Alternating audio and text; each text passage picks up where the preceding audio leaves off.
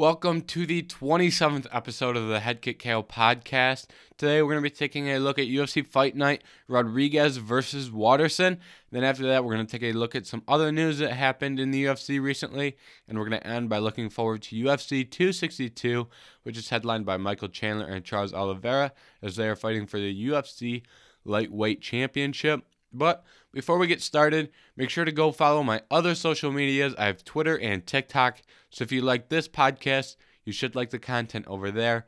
Lots of MMA content throughout the week. So it kind of holds you over until another podcast. And also before we get started, as you may have noticed, I have a little different of a setup here. I'm back home. I was at my college apartment before. That's where all the old podcasts were at. So for the next couple months here, we're going to be rolling with this setup. And we might see some changes, week to week as I'm kind of ironing out the setup that I will have for, this location. So bear with me through that. But we're still going to be posting every week new podcasts. So I hope you enjoyed those. And let's get started with this week's episode. So, Marina Rodriguez versus Michelle Waterson. This ended up being a pretty entertaining fight.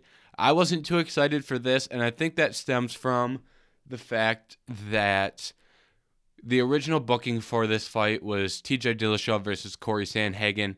That was a fight I was so incredibly ready for. I've been asking for that fight since December, I believe, maybe November. After Corey Sandhagen beat Marlon Moraes, I, came on this podcast and I said, hey, make TJ Dillashaw versus Corey Sandhagen. They didn't. They decided to wait.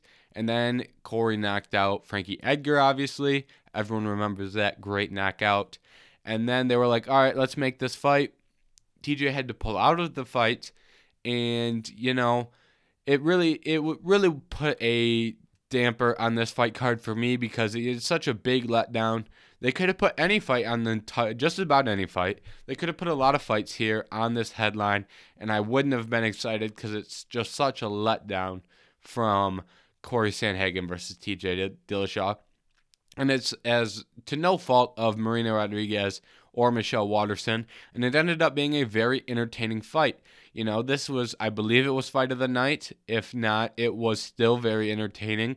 They went out there, and Rodriguez was very active. She threw a lot of shots, especially at the end of rounds. I was very impressed by how Rodriguez was able to trap Michelle Waterson in the corners of the octagon. And then when she got her in the corners, she unloaded heavy combos and, was really trying to finish the fight when she had Waterson up against the fence. Waterson is also a very fun fighter to watch because she has such a strong kick game, first of all, and she utilizes her kicks much differently than many other fighters do. So when you combine those two things, this ended up being a great fight to watch. Marina Rodriguez looked very good. She came off her last win over Amanda Ribas, and they gave her a veteran in Michelle Waterson, and she proved again as to why she's one of the best. I don't know if I want to say up-and-comers, but, she is peaking in the rankings in terms of her career. This is the highest she's ever been. So she's starting to put it all together and become a title contender. And this strawweight division is looking really good right now. This fight took place obviously at 125, but it's looking like it's going to affect the rankings at 115. Very short notice, so they probably couldn't make weight. So I'm sure this will affect the rankings at 115. And Marina Rodriguez at 6 has a lot of fun options. The 22nd, we have Yao Xiaonan versus Carla Esparza. So that should give us some answers.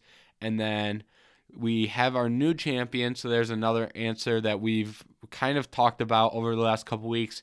I've had some questions is how is this going to turn out, we talked about this a little bit after Mackenzie Dern won. What is next for Mackenzie Dern? Well, she's right in the same conversation as Marina Rodriguez, and you could make that matchup, and I think that's a good matchup to make, Dern versus Rodriguez. They're both up-and-comers, so maybe you don't really want to give two up-and-comers a fight against one another because you don't want to burn that potential of a big-time fight down the road. But right now, if you square off Mackenzie Dern and Marina Rodriguez, it kind of proves a lot of things. Both of these fighters, if they beat one another, they would answer a lot of questions as to whether they are championship material. Because say you're Mackenzie Dern, if you go out there and beat another great striker in Marina Rodriguez, that adds more validity to your case of being a number one contender. If you're Marina Rodriguez, you go in there and you take out probably the best BJJ artist, possibly the best grappler overall in that division. There you are. It's a big time case for will I fight for a title, So I think Dern versus Rodriguez makes a lot of sense. Beating one another would give them a big step up, and it would kind of show that they deserve some top tier competition in that 115-pound division, whether that is the winner of Carla Esparza versus Yao Xiaonan, or they may fight for the title next, so that could be something to think of. Whether that is Zhang Weili after her loss, whether that is Joanna, who wants a title fight right now, but I'm not sure we're going to get that. So she may be in the market to fight Dern or Rodriguez. But like I said, pairing them up against one another, you have one come out victorious. That really propels them, to the top of this 115-pound division. And I think that would be very beneficial for the UFC and the winner of that fight, obviously. And the loser would still be a top fighter in that division. So, the loser wouldn't be completely out of this. They could easily work their way back because they're both very talented. But as of right now, I think that is the best way to go for both of them. For Waterson, it all depends on when she wants to return. It doesn't look like she did too bad. It doesn't look like she was really beat up too bad. She had some damage, but it wasn't like a Kelvin Kattar where you're like, oh, he needs to, take some time off. So for Waterson, I think Nina Nunes would be an interesting matchup, or Amanda Hebus. Maybe probably not Angela Hill. Angela Hill is probably going to fight a lot sooner. So there's some good options there for Waterson, and there's a lot of unbooked. 7, 8, 9 are all unbooked. 10's unbooked. 11, 12. So there's a lot of ways that we could go here. I guess it all depends. Hebus got COVID, and Angela Hill, their fight got scrapped because of that, so maybe they try and rebook that. But like I said, either way, Waterson still has options. I think Nina Nunes would be a very good fight. Tecia Torres is another good option. So she's not completely out of this either, and she will always be a fun fighter to watch, in my opinion.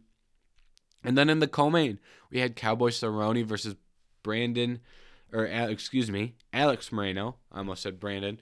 Cowboy, Moreno went out there and he looked good. First of all, let's give credit where credit is due, because Moreno was able to go in there and get Cowboy out of there. So now this kind of brings up the question of every time Cowboy loses, we sit here and we say, hey, is it time for Cowboy to retire? He either needs to retire or commit to 155, I think. And you can make the case he should retire altogether. I think that 155 is a must if he continues. There are, right now he's a little bit undersized at 170. Moreno looked bigger in there, and he's not necessarily, Morono, and he's not especially a very big 170 pounder. So I think he needs to go down to 155, commit to that. If his next fight's at 155, he'll have a lot better of a chance at winning. So, I think that would be beneficial to the UFC, because you could match Cowboy against a lot of the up-and-comers at 155 and see how they do against Cowboy, and vice versa. You see, hey, does Cowboy still have this left in this? Does he still have fight left in him? And you can get answers to a lot of questions by Cowboy moving down to 155, and I hope that's what we see next from Cowboy. And then possibly one of the more important fights on this card was Neil Magny versus Jeff Neal. Now, I'm surprised they didn't make this the main event, because these are two top-ranked welterweights. So I really thought that they would make this fight, but move it to the main, but they didn't. Maybe, there could have been some issues getting that booked for 5 rounds for one of those guys. That's a possibility. So Neil Magny versus Jeff Neal. this is very interesting fight here because Neil Magny was able to win this without using much of his grappling. If you were to tell me coming into this that most of the fight would take place on the feet, I would have told you that Neil Magny would have no chance. But, and that's not, I didn't say that as a knock to Neil's striking, but more that Geoff Neal is a tremendous striker, a great power puncher, really good boxing.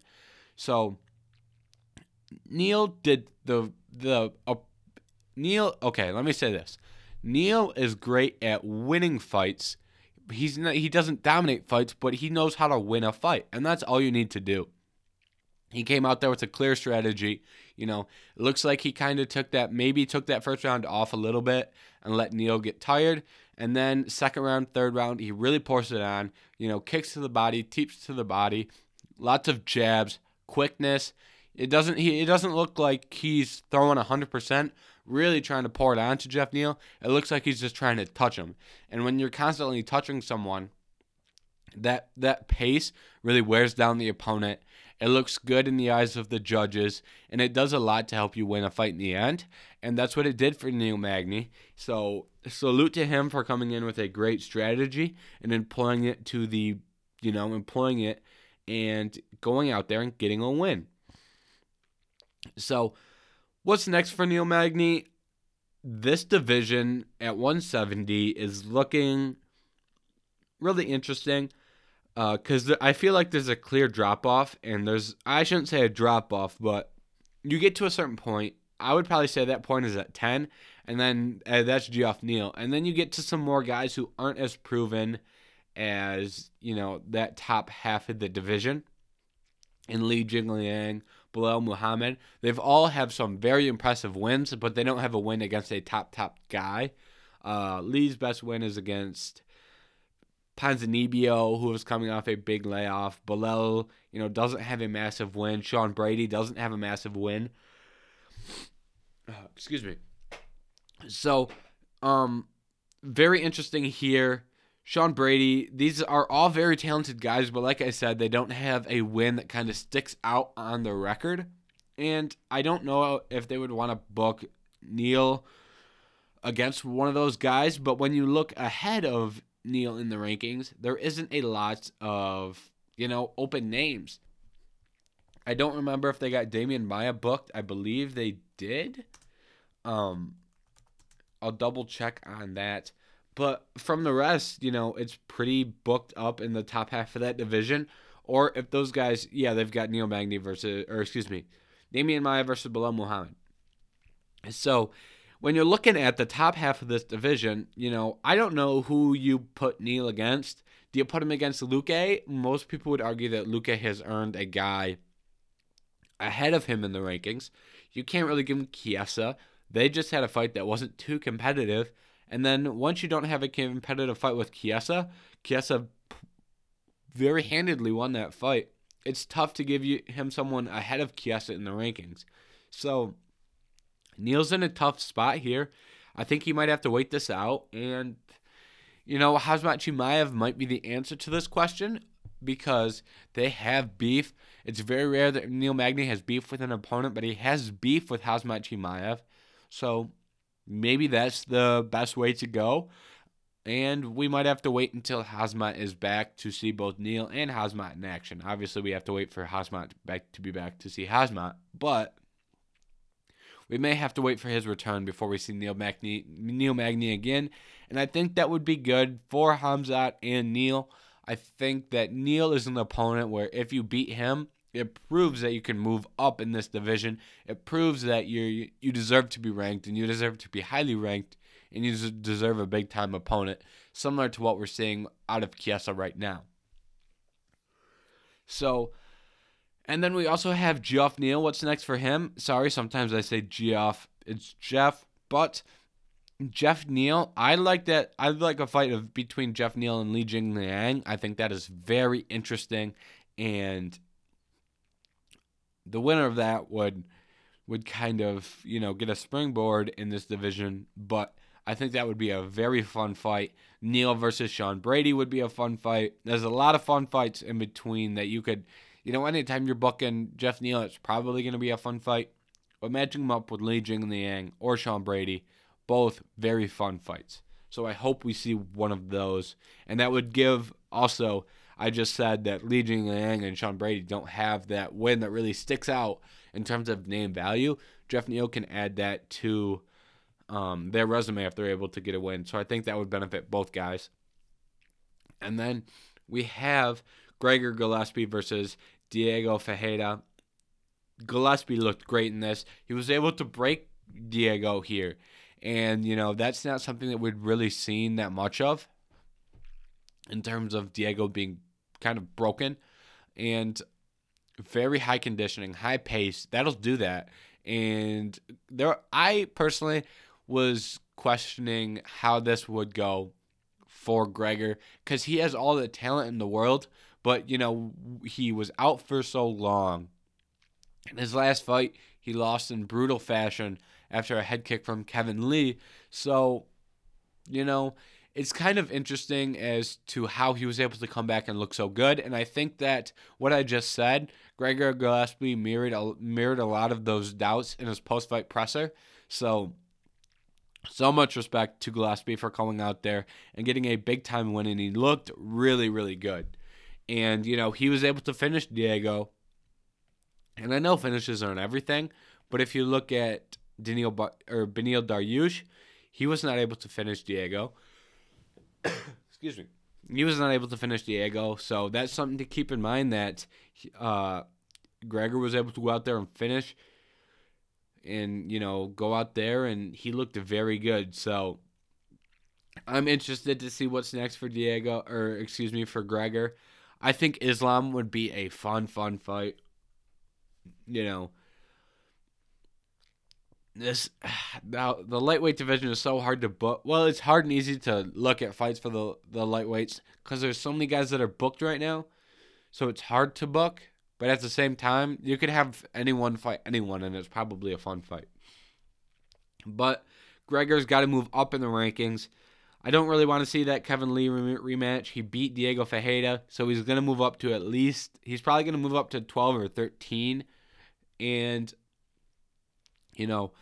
once you get to 11, you have Islam. That'd be a really fun fight if they can both agree to that. Paul Felder, when is he going to return? Paul doesn't fight that frequently, so I don't even like throwing names out for Paul Felder. I think if Beneil Dariush loses to Tony Ferguson, I think that would be a really interesting fight. If Beneil wins, that'd be a different story because you got to move Beneil way up. He's got to be fighting in the top 5 if he beats Tony. If Tony loses, that might be a fun fight as well. Or, maybe RDA. That might be a little bit of a stretch, maybe. I guess it all depends on who Islam fights because you might have Islam versus RDA. That takes away 2 good bookings. But if Beneil Dariush loses, that would probably be the fight that I would want to see the most because I think, those are 2 guys who would be close in the rankings recently fighting at the same time. So I think that would be a really interesting matchup. And for Ferreira, he's probably going to have to do the dirty work. If you're in that, 12, 13, 14, 15 range and you lose, and Diego's lost at least 2 in a row. 2 in a row. He's going to have to do the dirty work. And what I mean by that is he's probably going to have to fight one of these top up-and-coming 155-pounders, and that's not going to be fun. That's not going to be fun at all because those guys, Rafael Fazid, Brad Riddell, Armin, there's so many really good fighters here that aren't ranked at 155, and he's going to have to be the guy to take on one of them, it looks like. So doesn't look like Diego's got an easy day of work coming for him. Then let's skip ahead to some other news in the UFC. We'll go to other news. Most of this other news is involved with UFC 262 in some way. So it's really gonna. It's really gonna mesh together here. But I look forward to UFC 262 and some other news, so it's kind of gonna come together. But the one piece that kind of isn't so involved with UFC 262 is TJ Dillashaw cornered Juan Archuleta, and there was a picture going around of his cut and, well, I should say lack thereof a cut, because he was supposed to fight Corey Sandhagen on Saturday, and his cut on his eyebrow kind of forced that to be canceled. Now, the thing about this is whether he has a cut now, that doesn't really make a difference as to whether he can fight or not, because when the injury originally happened, you have to cancel the fight. And I'm a big Corey Sandhagen fan, so this isn't like coming from a biased point towards TJ Dillashaw. If anything, I'm not the biggest TJ Dillashaw fan, so this would be the complete opposite of that. But with that being said, when you have a cut like that, you have to cancel the fight because you don't know how that's going to heal in a 2-week period, and you can't really expect him to be ready to fight. And it could burst open really easily in the fight. And I think it's better to have this fight canceled and rescheduled than it is to have this fight, happen and then have, the cut burst open and have it kind of, end via a cut. I think that would be worse. But, I don't think this is something that TJ was running from, because he was very clearly had a massive cut on his eye. And I think at that point, that's when doctors and UFC officials have to step in and say, hey, we have to cancel this fight, because you can't risk having it fall through, later. This fell through about 2 or 3 weeks out. But if they, try and keep this, fight on the card, and then this cut doesn't heal, and now we're pulling it, a week out or 3 days out, it's going to be a lot harder to get that replacement fight. So that's why that happened. Not fortunate, but I just wanted to address that quickly because I saw a lot of people talking about that, and it didn't really, make sense to me as to why that was such a big deal, because, it just doesn't make much sense to me. And then UFC 262 has really taken a hit.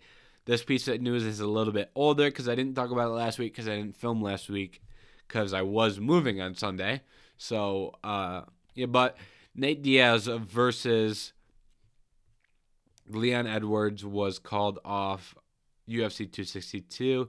It has been moved to UFC 263. This does two things, two very obvious things. It makes UFC 262 a lot worse in terms of card quality, and it makes 263 a lot better. UFC 263 is quietly becoming a great card. It started off as, it started off with UFC 263 being kind of a weaker card because you had Figueiredo versus Moreno, and then Damian Maia versus Bilal Muhammad, Paul Craig versus Jamal Hill. All very fun fights that I'm interested to see. But when you add Israel Adesanya versus Marvin Vettori as the main event, and when you add Leon Edwards versus Nate Diaz as the third fight down on the card, being a 5-round, non-co-main event, non-title fight, this card is looking very good. Very, very good. So it has slowly improved to being a top-tier card. So I'm excited for that. But, I think what this tells me is that Nate Diaz is taking this fight very serious, because I don't think Nate Diaz pulls out of a fight if he's not taking it very serious and if this injury isn't something that could, prevent him from winning. I think he's taking this fight very seriously, and he wants to go out and make a statement, and I think him pulling out of this fight proves that. So I'd rather see someone pull out of a fight than go in there and fight injured. Because, if Nate Diaz goes in there with this back problem and, loses, then, he's got an easy out saying, it was the back. If you pull out of a fight with an injury and then lose the rescheduled fight, there's a lot less that, and I'm not saying Diaz would make excuses. I'm kind of bringing this, more of a general statement because some fighters would make that excuse. So I think it's better to pull out than go in there, fight injured, than use it as an excuse when you lose. And, all the fans of that fighter would also use that excuse. So you'd be seeing it for years on Twitter and social media. And I think it just solves a lot of problems. fight healthy, don't fight injured. And then, we're going to see more fights with a more realistic outcome. So I'm glad that happened. I shouldn't say I'm glad that happened, but I'm glad that, an injury happened and we took the proper kind of action to make sure everything's good here in the future. And then Shabazian versus Hermanson was also moved to May 22nd. This happened right before I started recording, so I don't really have too many details on that. So that's unfortunate, but it did happen. And once again, this card took another hit. UFC 262 did. But now that we've discussed that, I'm going to give my thoughts here on this card. Okay. I have, in the main event, we have Michael Chandler versus Charles Oliveira. I'm leaning Michael Chandler in this. I think that Michael Chandler is the better striker here. And I think that's going to be important because in my opinion, it's going to be tough to see Charles Oliveira taking down Michael Chandler because he has such strong wrestling. But, Oliveira was able to take down Kevin Lee, and he was able to take down Tony Ferguson. So I think that Michael Chandler sees that, and he's going to be more aware that, Oliveira has that takedown ability. It's not that the ability isn't there, but that ability is no longer hidden. It's no longer a secret. He went out there and took down two great wrestlers. And now that Chandler has seen that, I think he's going to be prepared for that, and he's going to have his wrestling ready. And if Chandler's defensive wrestling is ready, this fight's going to take place mostly on the feet. And when this takes place on the feet, I go Chandler just because he's so powerful on the feet. And, with that build, throwing leg kicks, working shots to the body and head like he did against Dan Hooker, I think Chandler's a very tough person to beat. And he's one of the more well-rounded fighters in the UFC. And I think after that fight, we will see more people saying that Chandler is one of the more well-rounded fighters in the UFC. So I'm going Chandler in that. I could see knockout and I could see decision. I don't think he'd get a submission win unless it's like a, knock him out on the feet, he falls down, grab a rear naked choke, get him to tap type deal. But I could see knockout. I could see decision. I think he's going to have control of this fight, and whether he can land the shot to put it away or not, we'll have to wait and see, but I will think he will be in control of this fight. Then, the co-main, Tony Ferguson versus Beneil Dariush. This is a very tough one to call for me. I'm a big Tony Ferguson fan. I'm here wearing the Grand Valley shirt. That's where I go to school. Tony Ferguson went to Grand Valley. So I'm a big Tony Ferguson fan. And in this one, my head says it's going to be Beneil Dariush because he's on such a hot streak and he is the younger fighter and he's kind of in his prime. Well, it looks like Tony's coming out of his prime, but my heart says Tony. I don't think I ever picked Tony to lose a fight, and I'm going Tony in this one just because I think we have seen changes in his preparation since his loss to Oliveira. He has been more open to coaching, and he's been more aware that, hey, I wasn't well-rounded enough. A lot of the issues we saw from Tony, we saw him say those were issues. So if he can recognize those issues, I'm thinking that Tony will be able to fix those issues. A lot of times fixing the issue is easier than recognizing it, and since he recognized it, I think he can take care of them. So I'm going Tony. I don't know if we'll see prime Tony, but I think we'll see a better Tony. And I think a better Tony can beat Beneil Dariush. But I do think this is going to be close because both guys, have a lot on the line in this one. Who knows what's next for Tony if he loses. If Beneil, wins, he's, kind of got a lot of hype around his name after beating Tony. So I really think both guys have a lot on the line, and I think we're going to see a tough, potential fight of the night right here.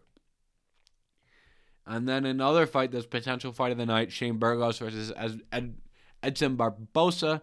These two are going to go to war. Who's going to win? Toss up for me. Toss up. Flip a coin. Edson has looked really good in his last couple fights. Shane Burgos has, always been a tough guy to beat. And though people who have beat him have, really had to put in the work to do it. I think the last person to beat Shane was Kattar, and they had a really close fight going up. Oh, Josh Emmett. Yeah, Josh Emmett versus Shane Burgos was fight of the night that night. He beat Makwan, and he beat Cub Swanson. So then his last loss before that was to Calvin Kattar. Yeah, I think this is, like I said, this is going to be a close one, toss-up, but I lean Barbosa. That's where I'm leaning, but I'm not confident in that because I'm more confident that this will be an absolute war than I am in picking a winner. And then women's flyweight, Katlyn Chookagian versus Viviane Arjuna. So I'm leaning Arjuna, and she looked very good in her last fight. But Chookagian is no slouch. A lot on the line in this one. That's the nice thing about these fights is there's a lot on the line for all these guys on this main card. We still don't know which fight is going to replace Hermansson and Shahbazyan on the main card, but the other four have a lot on the line. Arjuna has her chance to prove that she's a top fighter in this 125-pound division and that she is a title contender, and she's not just a prospect. And Chookagian has to prove once again that she's, still one of the top fighters in this division. But with that being said, I lean Arjuna. I was very impressed with her last fight. Chookagian has also looked good as of late, but I am leaning towards Arjuna. It might be the fact that I was more impressed by her last performance and less from a strategic standpoint as to why I'm picking Arjuna. But she did look good in her last fight, so I am riding with her for the rest of this one. And then the prelims of UFC 262. I think we had a couple fun fights on here, but nothing major, if I remember correctly. I haven't looked at them in a minute here. And okay, we have Jacare versus Andre Muniz, Lando Vannata versus Mike Grundy, Andrea Lee versus Antonita Shevchenko. Those are all some fun fights, and I like those. We have Matt Schnell versus Rodrigo Bottonian, Jordan Wright versus Jamie Pickett. I like a lot of these fights. These are some fun fights on the prelims. I'll be watching these. I watch most of the prelims, so I guess that's not a new statement, but some very fun fights here. I'm not going to go through and do a breakdown on all these. I imagine that what the UFC should do is move up Schnell versus Bonatrin. Can't say his last name, but they should move that up to the main card. Let's get some more eyes on these guys at 125 pounds. And I think, or maybe Andrea Lee versus Shevchenko. I think one of those two should get bumped to the main card. Keep Jacare as the headline of the prelims. So, that's my thoughts on who should move up. Not too much to talk about this week. Kind of a shorter episode. I mean, I'm not gonna drag out here and talk about some stuff that isn't very interesting. So we only got 30 minutes. We're going to cut it at 30 minutes. And before we end this, I'm sorry. Very nasally today. Allergies are bad. Might not sound the best. My apologies for that. But thank you through the allergies, through the new setup. If you watched this whole thing, thank you very much. And thank you for watching the 27th episode of the Head Kick KO podcast. Join me next week when we break down the aftermath of UFC 262.